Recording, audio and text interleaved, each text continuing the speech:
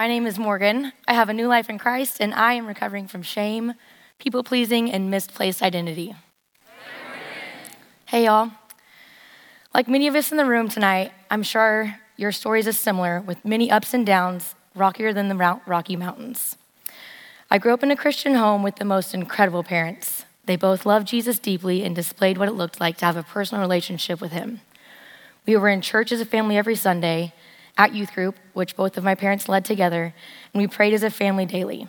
I accepted Christ as my Savior at an early age, but for most of my childhood, I viewed him as an intimidating man in the sky that didn't understand me.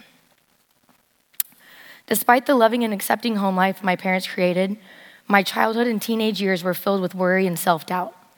Looking back now, I realize I viewed my family as the model Christian family, and because of that, I put pressure on myself to perform, achieve, and live up to a standard I had made up in my head.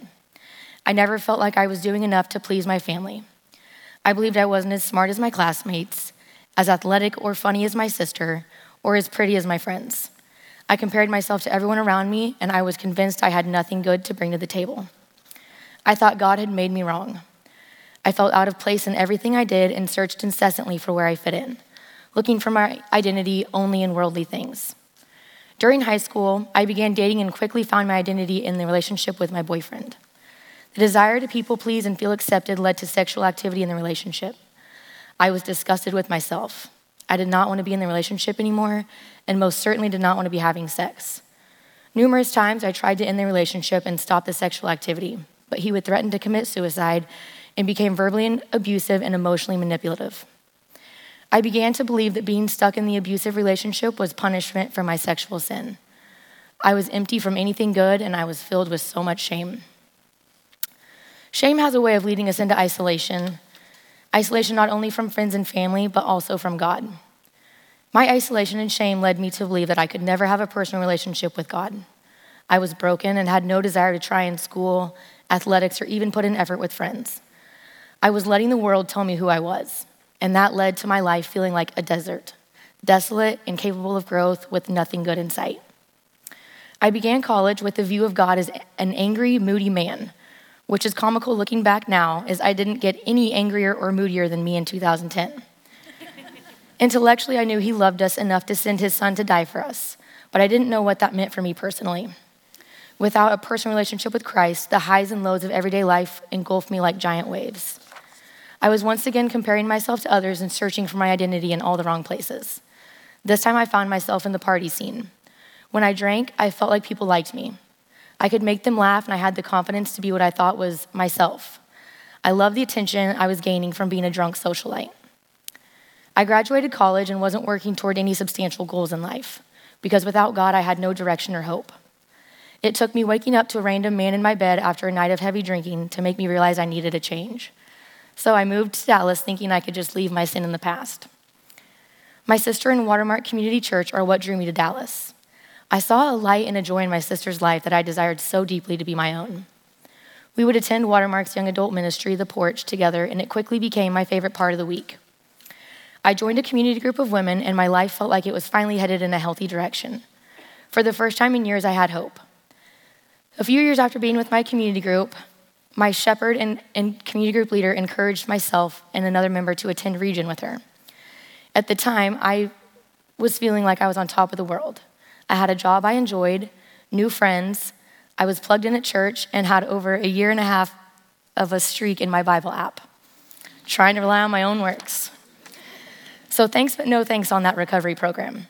When I finally agreed to go, I thought we were all on the same page about me just going to check it out once and be able to dip out after the first hour, which I tried to do. But what I heard the first night during Big Group made me so curious. It was those testimonies of God's power and ability to change lives that kept me coming back week after week. While in groundwork, I was sexually abused. I was devastated, hurt, and embarrassed to tell anyone. But because I had just completed groundwork, I understood that we are to bring all of our hurt to light because God can heal us. Ecclesiastes 3:11 says, "He has made everything beautiful in its time." While I don't believe there's ever a perfect time for sexual abuse, I do believe God's timing is never early and never late. I am so thankful that I was in Region at the time of the assault because for the first time in my life, I understood and accepted God's love and grace and forgiveness. I was able to realize the assault was not my fault, nor was it deserved because of my past sins. In step 2, believe, we learn that God is the one whose power can fully restore us.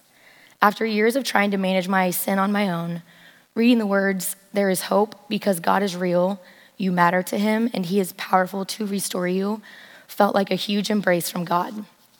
For the first time in my life, I wanted to intimately know and follow Jesus. He wasn't asking me to get my act together before coming to him. Healing was possible for me because Jesus already paid for my sins. Forgiveness comes by faith in Jesus, and my part in that is to have faith and fully surrender everything to him. I commenced from Region in September 2018 and was feeling like $1,000,000. But 6 months later, my dad passed away after being hit by a car while he was bicycling. Because of the restoration and healing I experienced through regeneration, I was able to forgive the driver that hit my dad. I thought I was handling the grief well. I didn't isolate. I didn't turn to alcohol. I didn't seek comfort in the approval of others like I had in the past. But I did begin abusing Adderall. I noticed I could numb my emotions when I took Adderall, and I was able to bury myself in work for hours. It took me a year to confess my new unhealthy coping habit, as I didn't believe it was a problem. Through abiding with God daily, he showed me that relying on a prescription drug to get me through the day was keeping me from relying on him. Numbing my emotions was just another way I was trying to control my life rather than giving it all to God. I had to, and still have to, ask God daily for the courage to feel every emotion that comes with grieving my dad's life, and he never fails to show up for me. I want you to hear from me tonight that we will never be perfect on this side of heaven. But thankfully, we have a perfect God who is, and he never gives up on us. Before I understood God's goodness, I found my identity in my social status, career, dating relationships, and material possessions. I thought of my mistakes as disqualifiers, reasons I couldn't be forgiven, reasons I couldn't tell others about the goodness of God. But I've learned God uses the most difficult times in our lives to show us how much he loves and cares for us.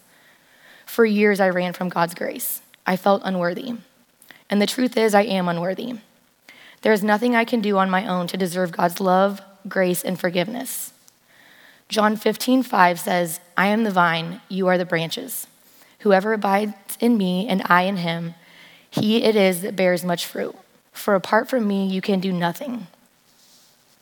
Without God, I will always feel empty and lose myself in meaningless titles given by the world.